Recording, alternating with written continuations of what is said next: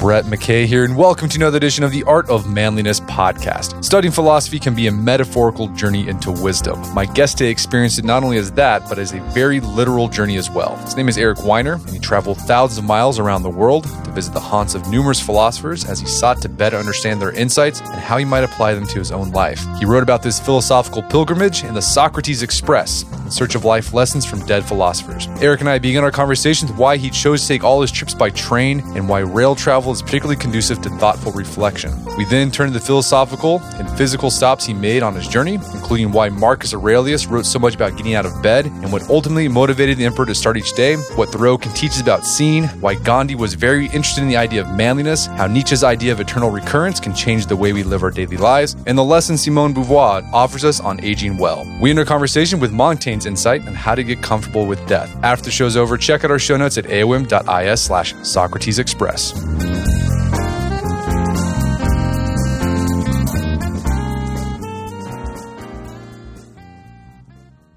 All right, Eric Weiner, welcome back to the show. Thank you, Brett. Happy to be back with you. So we had you on a few years ago to talk about your book, The Geography of Genius, where you go to explore these clusters of genius around the world that have happened out in human history. You got a new book out, similar sort of thing. You go this time to places where philosophers lived, walked, worked, thought, but you get there by train. Mm-hmm. It's called the Socrates Express. What was the impetus behind this book? Well, first of all, I love trains, so let's get that out of the way right off the bat. I'm not a train nerd, as some people are who really get excited about tonnage ratings and locomotive types. I'm not that kind of train lover. I love the experience of riding trains, of just slowing down. I feel like I can think on a train the way I cannot think on an airplane or a bus or even driving a car. So that was my means of transport. In terms of the subject matter, I think I got to chalk this one up to middle age, which I know sounds a bit cliched, but it's true. You start to wonder, what's it all about? What am I doing here? And then I stumbled across this quote from a French philosopher named Maurice Riesling, and he said, "Sooner or later, life makes philosophers of us all." And I thought, why wait? Why wait until life becomes a problem for me? It wasn't at the time. And then that set me on the journey of exploring philosophy. And after I tucked away the book and sent it off to my publisher, the pandemic hit and life surely made philosophers of all of us. That's for sure. I want to go back to this idea of trains and this connection to philosophy, because you note this in the book, and I've seen this with when I've read different philosophers. A lot of philosophers didn't like trains because they were too fast. Right. Of course, this was in the 19th century. Right. But I mean, what is it about? I mean, you said you think better on a train compared to driving. Like, what do you think trains for you are conducive to philosophizing? Well, you're absolutely right about some philosophers not liking trains. A lot of people in the 19th century, when train travel really became widespread, didn't like trains because they complained they were too fast, right? They got all nostalgic for the carriage and the horse and buggy when you can go more slowly and feel the land. And they felt like the trains moving at 15, 20 miles an hour back then were just, the scenery was a blur and it was all too fast. So, I mean, that shows us how relative these things are. But compared to, hurtling through space in a tin can at 600 miles per hour, I like the slowness of a train. I find it easier to think when I'm moving more slowly. And I like sort of this, especially, those European trains where you get your own compartment or a compartment you share with some strangers. And you get this combination of coziness and expansiveness at the same time, which I just find wonderful. And I just feel like I could just ride a train forever with a stack of books and a cup of coffee, and I'm good to go. Do you get by train in the United States? I do. I took a train clear across the U.S. from my home, Washington, D.C. to Portland, Oregon. Took 4 days and 3 nights, and it's not, the fastest way to cross the country. It's not the cheapest way. But in my mind, it's the best way. So whenever I can, I take a train. So let's talk about the way you organize this book. So it's organized into 3 parts: dawn, noon, dusk. Am I reading into too much of this? But does this also follow like the seasons of a person's life, like youth, middle age, elderhood? You are absolutely not reading too much into it. That was my intention exactly. It is course of our life. And in the dawn section, there are questions that as we're growing up, that skills that we need to learn, like how to see and how to listen, how to walk, that we learn at that age. And then when we're sort of in mid-stride of our lives, we want to fight, we want to be kind, want to do all these other things. And then there are certain questions that we really grapple with in the twilight of our life, how to have no regrets, how to cope with setbacks, how to grow old, and even how to die. And it was the type of philosophers that you picked in this book. They're not like analytic philosophers, or they're trying to. Right. These are philosophers like the original intent of philosophy is like how to live a good life. Mm-hmm. I mean, philosopher means literally from the ancient Greek, a lover of wisdom. Doesn't say anything about PhD dissertations or analytical thinking or logic chopping, as it's been called. Lovers of wisdom. And I love that, because I think that's what we should all aspire to be lovers of wisdom. I'm holding a device in my hand right now called an iPhone that contains, pretty much all of human knowledge and just so much information, but not really any wisdom. And there is a difference. We tend to conflate them, data, information, knowledge, wisdom. Information is readily accessible these days, as I said, with the swipe of our finger. But wisdom is something else. Wisdom is of a different kind. And that's what these philosophers were interested in. Well, let's pay a visit to some of these philosophers you highlight in the book. Sure. And the one you start off with is Marcus Aurelius, the famous Roman emperor, one of the last good emperors, and he was also a Stoic philosopher. And you noted this, and I've never noted this because I've read the Meditations, his sort of personal diary that he wrote, sort of pumping himself up but we have it today.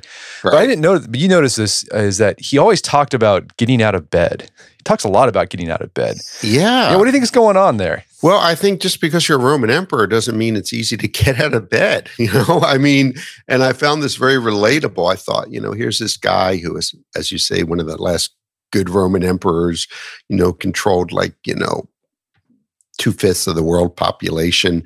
Yet he had trouble falling asleep at night and trouble getting out of bed in the morning. And he would sort of wrestle with it on the pages of Meditations. Should I get up? I'm lazy. You're good for nothing. Why should I get up? And it just seemed very modern to me and very relatable, as I said. It's my story too. I have trouble getting out of bed in the morning. And, the French philosopher Albert Camus said that the only truly serious philosophical question is whether you should commit suicide or not.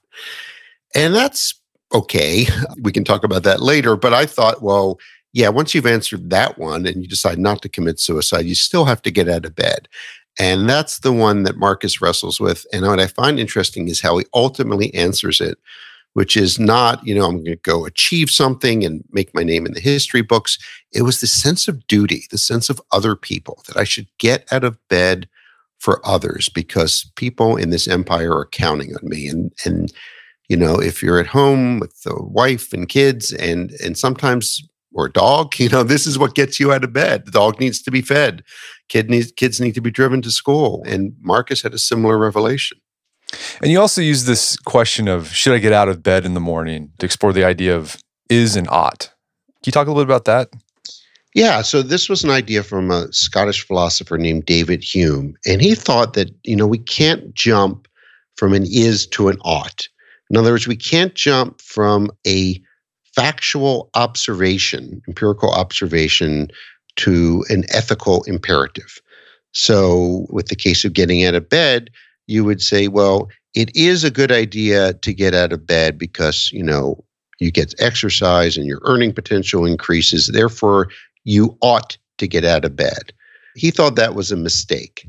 And this is why it's sometimes known as Hume's guillotine, because he severs the is from the ought.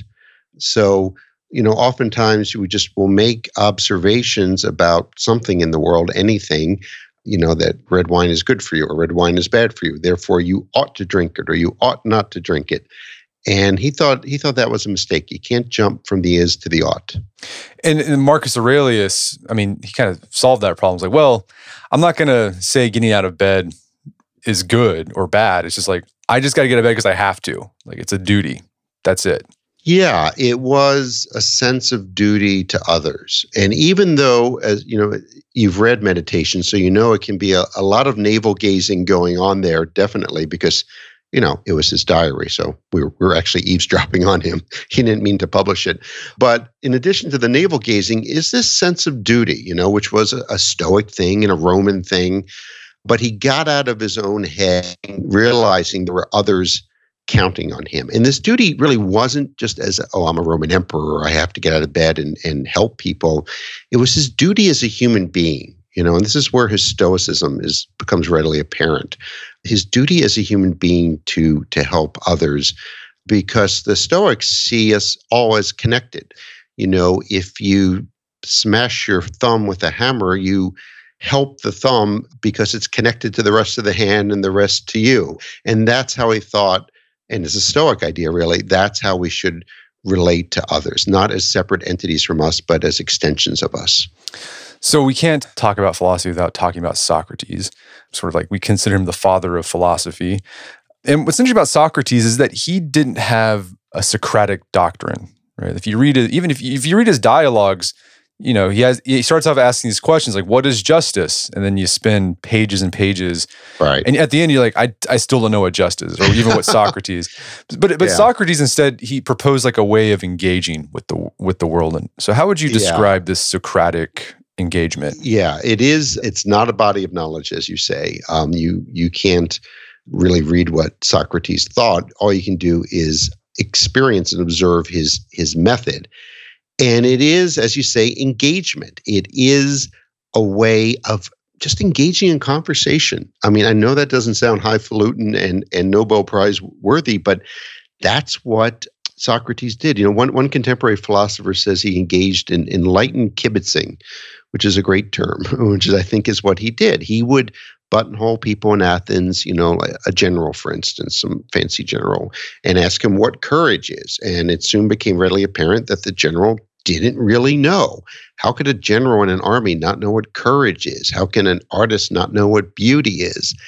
And so he would challenge people, but he did it in this sneaky way, in that he would just sort of start to engage them in conversation and ask questions, and every question was followed by another. It's sort of like the 5-year-old who always says, why? Can we have ice cream now? No. Why? Because it's 10 a.m. Why can't we have ice cream at 10 a.m.? Because we don't. Why? And it drives us nuts. And it drives us nuts just as Socrates drove people in ancient Athens nuts, not because the questions are silly, but because we can't really answer them fully. Right, yeah. Like you call these like ultimate questions, and we tend to avoid those because we don't have any good answers for them. Or we tend not to really sit with questions. We see a question as kind of an inconvenience, a little shortcut on the way to an answer, right? Questions must lead to answers. And Socrates basically said, whoa, let's hold on here a second. Let's experience this question fully and see where it takes us. And we're so results-oriented these days, as they were back then, to be honest, that we always want to get to the answer. And Socrates thought you can't get there unless you really sit with the question, experience it, and that means questioning your assumptions. What do you mean by courage? What do you mean by justice? We just jump ahead to, okay, we need to increase earning potential for people. Well, why? Why is that good? And it's almost a childlike process, this childlike curiosity, and more than curiosity, wonder. All philosophy begins with wonder. We have largely, I think, lost this capacity for wonder in our lives. And like you said, Socrates is basically, we call it dialogue, but it's just conversation. And I think we've all experienced those late night talks with friends where you're just asking questions and just sort of spitballing, and you don't ever really come to any conclusions, but you felt invigorated, edified by being in that conversation. Yeah, because you've experienced the questions and you've asked them in ways that you wouldn't in the classroom or in the corporate board meeting, because might be laughed at. But Socrates basically gives us permission to be a 5-year-old and ask those annoying, silly questions. And you applied this to your own life. You talk about it. You were kind of complaining to a friend that, I wish I was more successful, sold more books, whatever. Right. And then your friend just asked you, like, what does success look like to you? Right.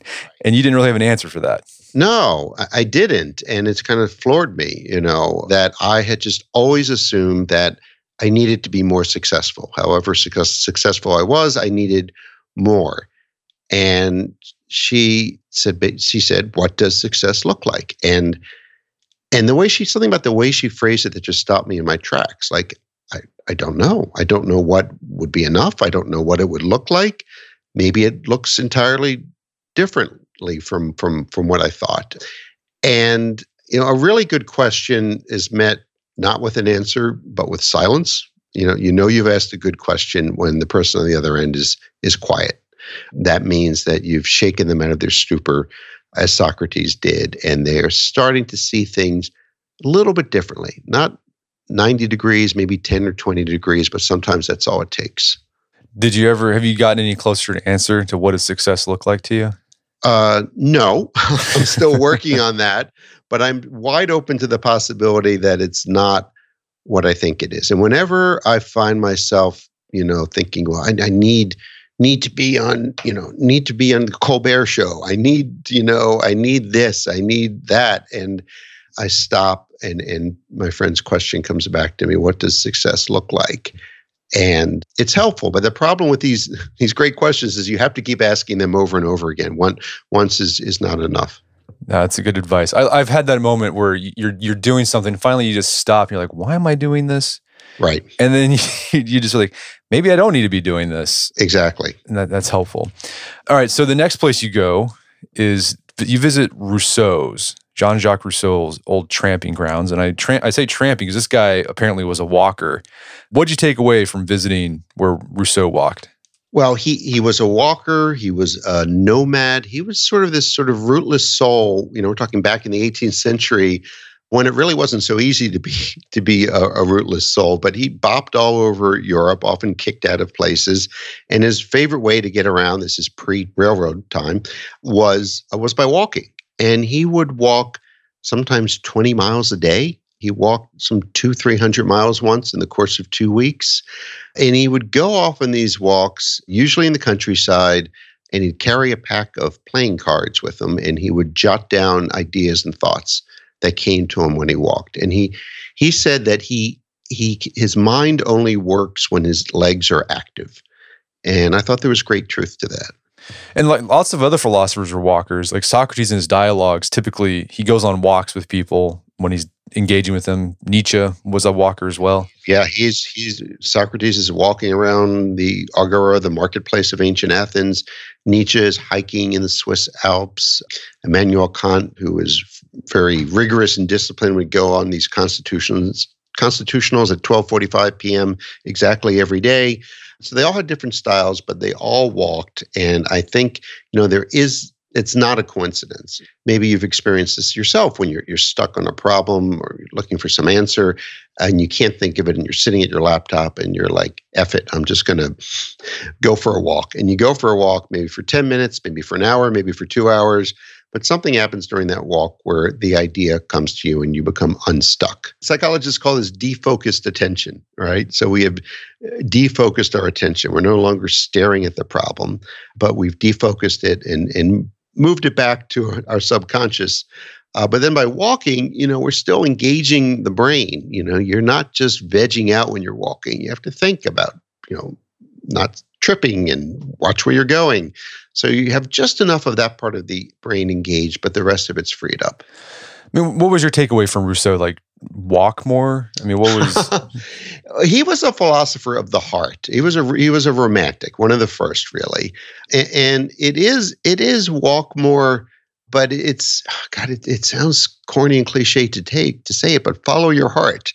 Be willing to be a rebel, be willing to walk when everyone else is running and driving, and, listen to that thing beating in your chest. And, he thought that people, I'll sum up his philosophy in 4 words, nature good, society bad. That's essentially it.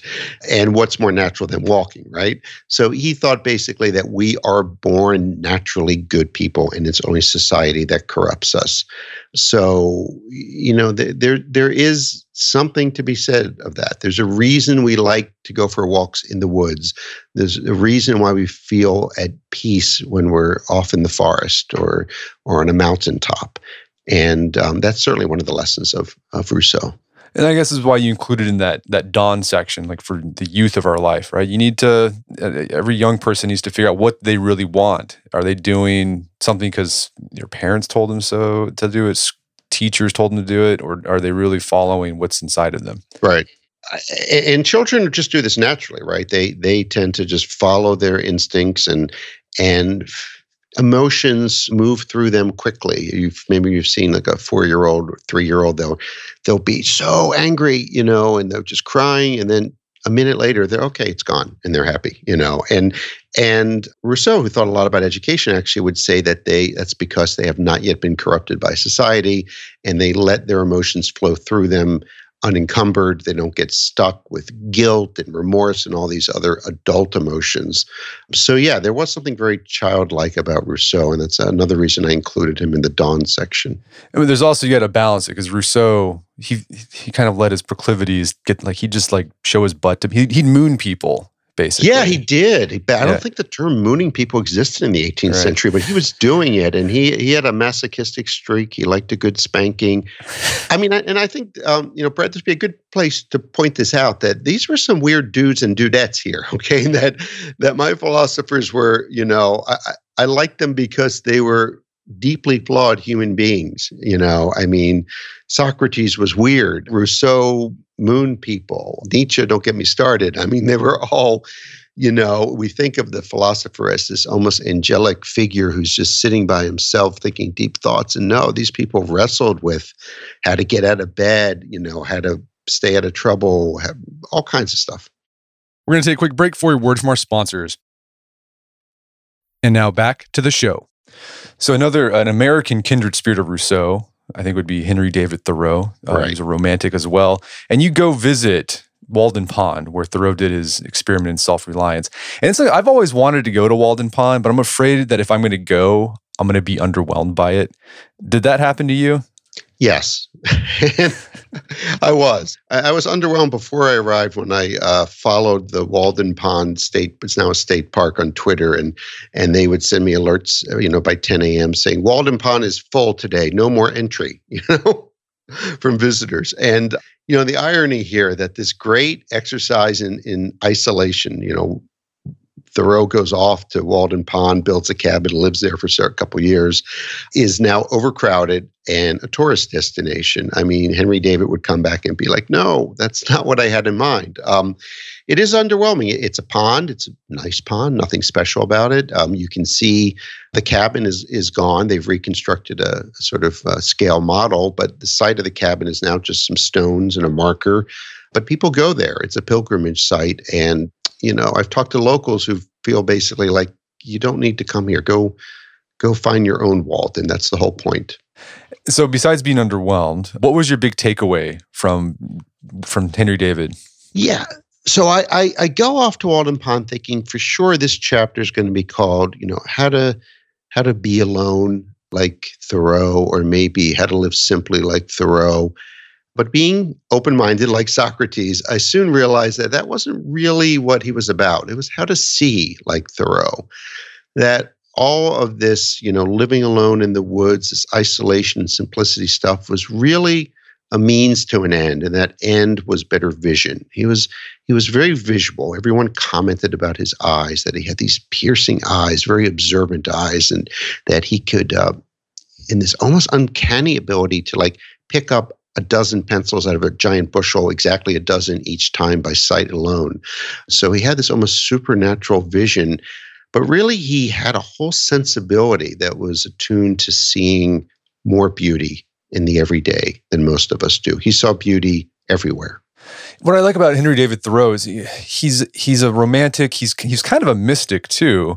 Because there's these stories where he just stooped down, pick up an arrowhead that he just happened to find, and said this arrowhead belonged to some great native chief. Right. But then at the same time, you go back to this idea of seeing. He was very scientific. I think there was a story of there's a legend that Walden Pond was endless. There was no bottom, and so Henry David waited till the pond froze over, and he got a plumb line, and then just dropped it down. And he go, no, it's actually not. It's not bottomless. Mm-hmm. And I think that's I love that story of just like he really spent his life trying to see what the world was really like.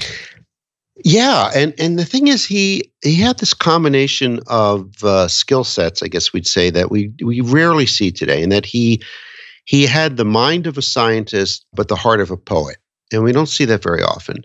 And you're right. He very much believed in empirical evidence, the power of observation. He was a naturalist and a scientist, and he studied the pond and he made observations. But he was not interested in what is known as the view from nowhere, which is the scientist's view. This idea of objectivity, that we're observing the rainbow. We're not, appreciating it necessarily, that somehow seeing the beauty of a rainbow is not a scientific act, but observing and measuring the color hues is. Thoreau thought that was a mistake. He thought that we're always seeing things subjectively, even when we're being scientific about it, that we're part of the experiment. And so he never separated his mind from his heart, essentially. So related to seeing is the idea of paying attention. And you highlight a philosopher that thought a lot about paying attention. A lot of people don't know about her either. Her name is Simone Weil. For those who aren't familiar with Weil, can you tell us about her and her philosophy? Okay, also a strange person, and I say that in the best sense of the word. She grew up in France, the early 20th century, born in 1909, I believe, and she born to a very intellectual, very Jewish but secular family. And she studied like the Dickens when she was young. I mean, she was reading the classics like by age 8 and that sort of genius level. But she had a very spiritual side, which she spent the rest of her too short life exploring. And she was especially interested in attention, the quality of attention. And it really is the thread throughout her writing that she thought that we define attention entirely wrong, and that we don't go about it the right way, that we confuse attention and concentration, and they're not the same thing. What's the difference between the two? Well, if you are you sitting at a desk right now, or I'm actually standing in my closet, which is my / recording studio. Okay, see, I didn't see that coming. All right, but you are maybe concentrating. If you were at your desk and at your laptop, you are concentrating on the emails in front of you. You're concentrating on a problem. And you'll notice when you're concentrating, your body sort of tenses up with this idea of furrowed brow and tensed muscles. And you sort of contract, really, when you concentrate. But when you pay attention in the Simone Weil way, it is more receptive. It's more of a waiting than a concentrating. You sort of widen your antennae, and you are in a receptive mode, and you're waiting for something to come to you. And that, she thought, was true attention. And it's less muscular. It's, I would say, more yoga, less weightlifting. But she thought it was hugely important. And she thought it was I want to say skill, but really it's an orientation to life and to the world that we've largely lost. And she kind of, the way she described attention, it's a moral act in a way. It's not just about seeing what's going on in your world. It's actually, there's moral weight to paying attention. Right. And we tend to view things like attention as just transactional, like so many other things, that you should pay attention so that you will get better grades in your school, so that you will then earn more money. So pay attention. She thought that paying attention, especially paying attention to the suffering of others, was a moral act. And she thought that that's all that the suffering person wants. Really what they want is someone to give them full attention. And when you do that, she said, it's not like an act of love. It is an act of love, giving another person your complete attention. I think and it's not just suffering people. It's like I think everyone wants attention. Like everyone has this desire to feel noticed. Right. And, these days, we've really fractured our attention, more than ever. And, I'm constantly getting into, I guess, fights, we would say, with my wife when she picks up her phone when we're in mid-conversation. And it really pisses me off. Like, why are you checking your phone? You're supposed to be talking to me. And it's not that, the 2 seconds it takes her to check her email or whatever it is. She has a real job. It's that she's cheated me of her complete attention, right? And children know this. They can detect counterfeit attention a mile away. Now, that chapter made me think about how I pay attention to my kids. And it convicted me. It's like, I probably could do a better job at that. Right. But you probably should not think of it as a job. Yeah, I know. I'm a modern instrumentalist. Then it becomes this sort of concentration thing. I have to do this. And we are never fully paying attention to something, anything. We're always divided. We're never fully committed. And Simone de Beauvoir saw attention as actually more of a passive mode.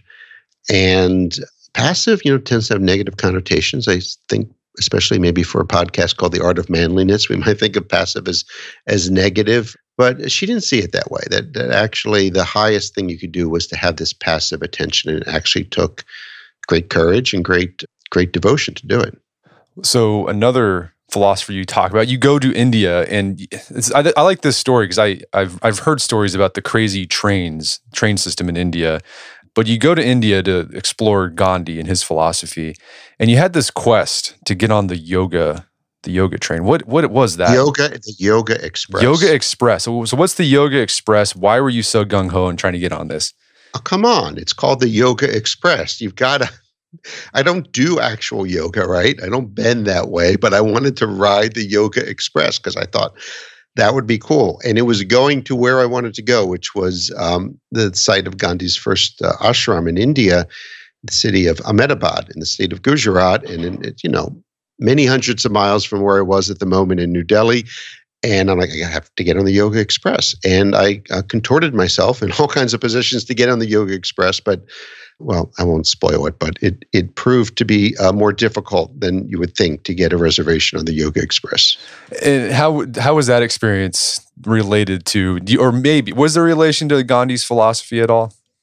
Yes, there is. Because if you've ever dealt with an Indian bureaucracy, could be the train system, could be anything really, you know that there's a strong impulse toward violence because it is so difficult to get anything done in that country. And they seem to just throw up obstacles every way. And it's a test of patience and a test of resolve. And Gandhi was a big train rider. He loved the train. He took the train all over India. And he complained a lot about, he rode in third class, but he complained a lot just about the service and about Indian railways. And he was infuriated, but never got violent. But it's sort of a test of how do you get what you want, a ticket on the Yoga Express. You can't just be passive. But how do you get it without resorting to violence? Well, let's talk about Gandhi's philosophy. He has this idea of soul force, and he had this idea it's nonviolent, but it's not passive. Like it's an aggressive type of nonviolence. It's what John Lewis was talking about when he talked about good trouble, necessary trouble. That's pure Gandhi, and Lewis studied Gandhi and traveled to India, as did Martin Luther King Jr. I mean, it is getting in your opponent's face, but getting in their face nonviolently. It's not passive. Gandhi disliked the term passive resistance. He thought there was nothing more active than his form of nonviolent resistance. But it involves confronting your opponent. I won't say enemy because he didn't believe in enemies. He believed in opponents. Confronting your opponent, but doing it nonviolently. And when Gandhi talked about this idea of, I'll call it aggressive nonviolence, he spoke of it in terms of manliness. Like he used that word. Like he was obsessed with manliness. The more I've studied Gandhi for a long time, I have sort of a weird Gandhi thing. I've long admired him. And as I read him, I discovered that the word manliness just appears a lot. And you're right. Most people don't think of Gandhi as a manly man. He was skinny, but, wiry and muscular. And he was assertive And he wrote a lot about the need for manliness. He felt that the British, who were occupying India, had emasculated India. And it was his job to remasculate, if that's a word, India, but in a new way, in this nonviolent way.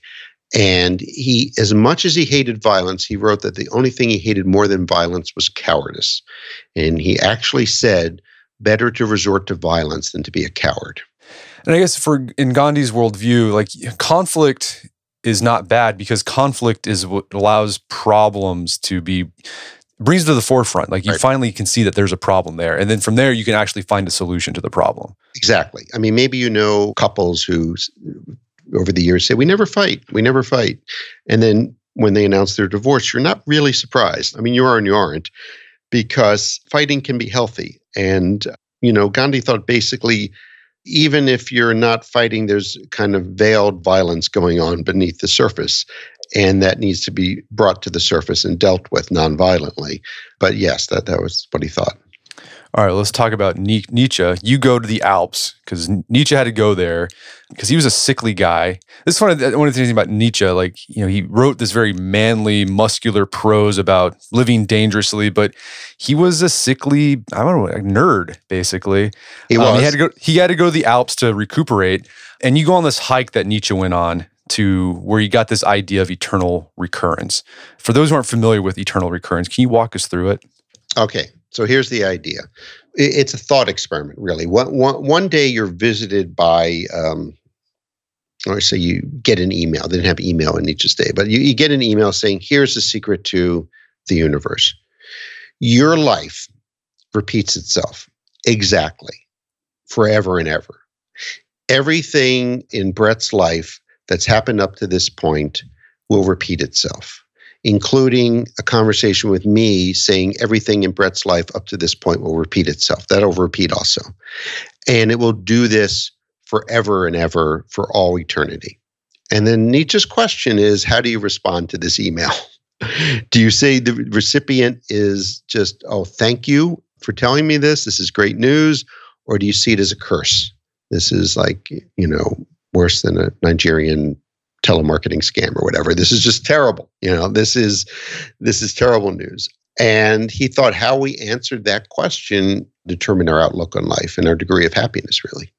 And so the idea is the idea of eternal recurrence is to make you live each day like, well, if I have to repeat this for the rest of my life, what is worthy of eternity? And I should say briefly that he tried to sketch it out mathematically, and he did a bunch of research which he never actually published, looking into the idea that like if you take two people playing chess, maybe eventually they'll repeat every game exactly. So there is some scientific basis for it, but it's essentially a thought experiment, and it forces you to ask the question: what is worthy of eternity? And if you're not living the life you want to live, not only this time around, but forever and ever, maybe you should make a change.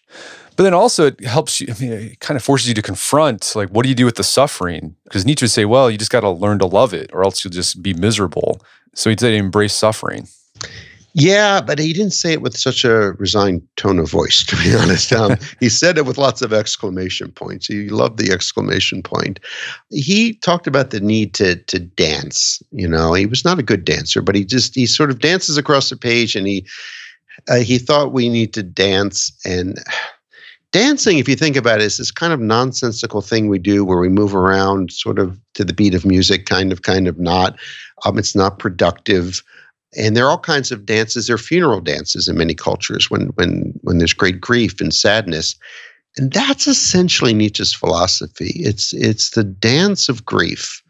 It's the dance of suffering. It's even, it's easy to dance when the music's good and everything's going well. But what Nietzsche asks is, can you dance even when things are lousy? Can you find a way to dance? And a sort of variation of eternal recurrence is what's been called the marriage test. And let's say you're recently divorced after a long marriage, ended poorly, obviously, in divorce. Would you do it again?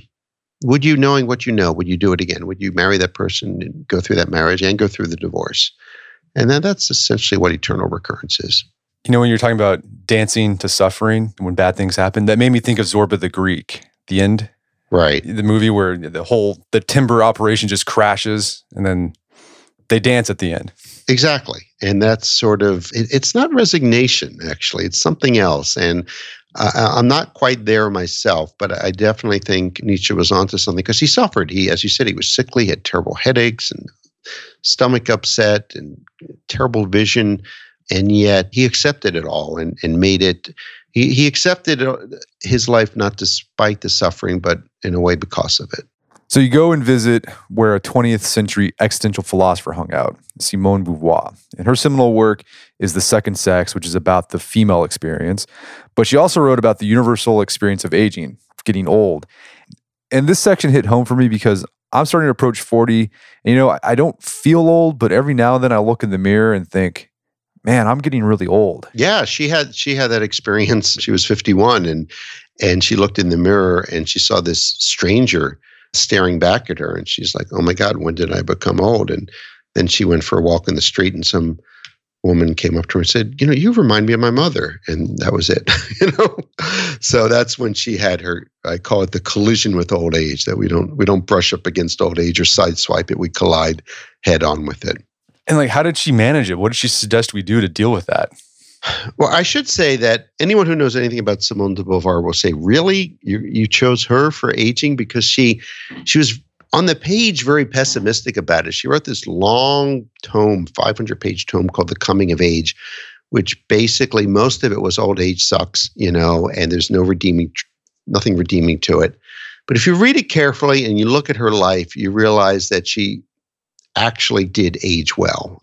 She was aged reluctantly, at first. She fought it every step of the way, but she sort of came up with, she didn't come up with the list, but I inferred the list from her writing of things you can do to age well. And I should say that we don't have a culture of aging in our country. We have a youth culture and an aging population desperately clinging to the youth culture. And she thought this was a mistake. If you're going to be old, act your age, essentially. In other words, don't try to imitate a 20-year-old. That's just silly and absurd. And she thought it was hugely important to stay busy and continue with your projects. That was her favorite word. To make friends late into life. She made one of her best friends ever. Sylvie Labon was her name. 30 years separated them, but they were the best of friends. And really, in a way, stop caring what other people think. Simone de Beauvoir observes that some of the greatest artists really had a breakthrough late in life. After they'd achieved some success, they were able to go off in a completely different direction because they didn't care what others thought. So she actually ended up aging quite well and came to embrace it late in life. And have you been able to, live some of the stuff that she recommended? So, I would say, I'm a little bit older than you, and I'm at the stage where I'm engaged in what I call the great summing up, which is essentially you start to look back at your life and you look for a narrative, you look for a thread to sort of make sense of it. And this can be an act that can make you depressed, or it can actually be uplifting. And I think for most of us, it's more uplifting because we start to see this narrative arc. I mean, really, we're creating the arc in our mind, but never mind, it's there. I once met a composer of classical music in Iceland who was older than me, and looking back, he said, well, I met everyone I needed to meet when I needed to meet them. And I think Simone de Beauvoir would agree with that too. You start to see that things happened for a reason. I'm not saying that everything is fated, but all the pieces start to fit together. So the last philosopher you visit is Montaigne. And he famously wrote these essays just about everything. Could be about food, sex, but then he also wrote a lot about dying. And he famously said, philosophy is learning how to die. Yeah, he changed that by the end of the essays to philosophy is learning how to live and dying is just part of it. But he wrestled with death and dying throughout his life and on the page. I should say that he lived in a time, even though it was the 16th century in France, that it's not that different from ours, and that there was a plague, bubonic plague in Bordeaux, where he was actually mayor. And he did what a lot of people did. He escaped. His family owned a vineyard out in the countryside, and he went there, went up to his tower, wrote his essays, in fact, invented the form of essays, and thought a lot about death and dying. And he thought about it mostly intellectually until one day he was out riding. He was a real equestrian. He loved riding, and some jerk on a big horse knocked him down and just, flattened him. And he thought he was dying. I mean, he was coughing up globs of blood, and he thought that was it. He had what today we'd call a near-death experience, and changed his attitude toward death and dying. And he realized how, well, he said it wasn't death that he was afraid of, but dying in the process. And that's probably true for most of us. He realized that it is part of a natural process, And the Greek philosopher Epicurus says, well, you didn't think about that you were nothing before you were born. That never bothers you. So why should it bother you that you'll be nothing after you die? And Montaigne wrestles with that. And ultimately, he concludes that, we just don't know, but nature knows best, that nature has your back. He says, don't, you're afraid of dying, don't worry. Nature's got you covered. Yeah, he says you already know, you'll know what to do when it's time, right. when it's time to happen. You'll know what to do. And you think about childbirth. I mean, women gave birth successfully, not always successfully, but, obviously we've propagated the species for many centuries before modern medicine came along. And, there's a healing process in nature. If you break your bone, it will heal. And he just thought that we should not look at death as something out there. There's me, and then there's death. We're you start to die the day you're born, and that's not something that necessarily needs to make you depressed. It's just part of nature. Has that helped you at all? Does thinking about dying? Again, I have to give the so-so answer.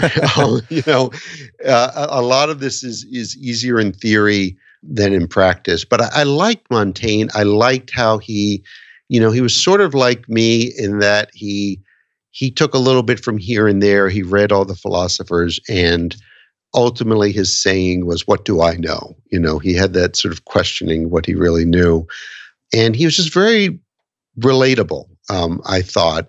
And I keep going back to what he wrote about death and dying. And, it still freaks me out, the idea of nothingness, I have to be honest. But I do find not just comfort in his words, but wisdom. And for those who want to dabble in philosophy, Montaigne's it's a fun read. I would consider, he was like the first blogger, because you just write about whatever. There you go. He wrote about thumbs. He wrote about cannibals. He wrote about his penis. He wrote about food. And then he wrote about death and dying and religion and all these serious topics too. And they were very personal. And as you read them, they become increasingly personal. And you find that he's hitting his stride. Well, Eric, where can people go to learn more about the book and your work? Well, I have a website, ericweinerbooks.com, Weiner, Weiner, all one word, or on Twitter, Eric_Weiner, again, Weiner. Well, Eric, this has been a great conversation. Thanks for your time. It's been a pleasure. Thank you, Brett. I really enjoyed it. My guest today was Eric Weiner. He's the author of the book, Socrates Express. It's available on Amazon.com and bookstores everywhere. You can find out more information about his book and his work at his website, ericweinerbooks.com. Also, check out our show notes at aom.is/Socrates Express, where you can find links to resources where we delve deeper into this topic.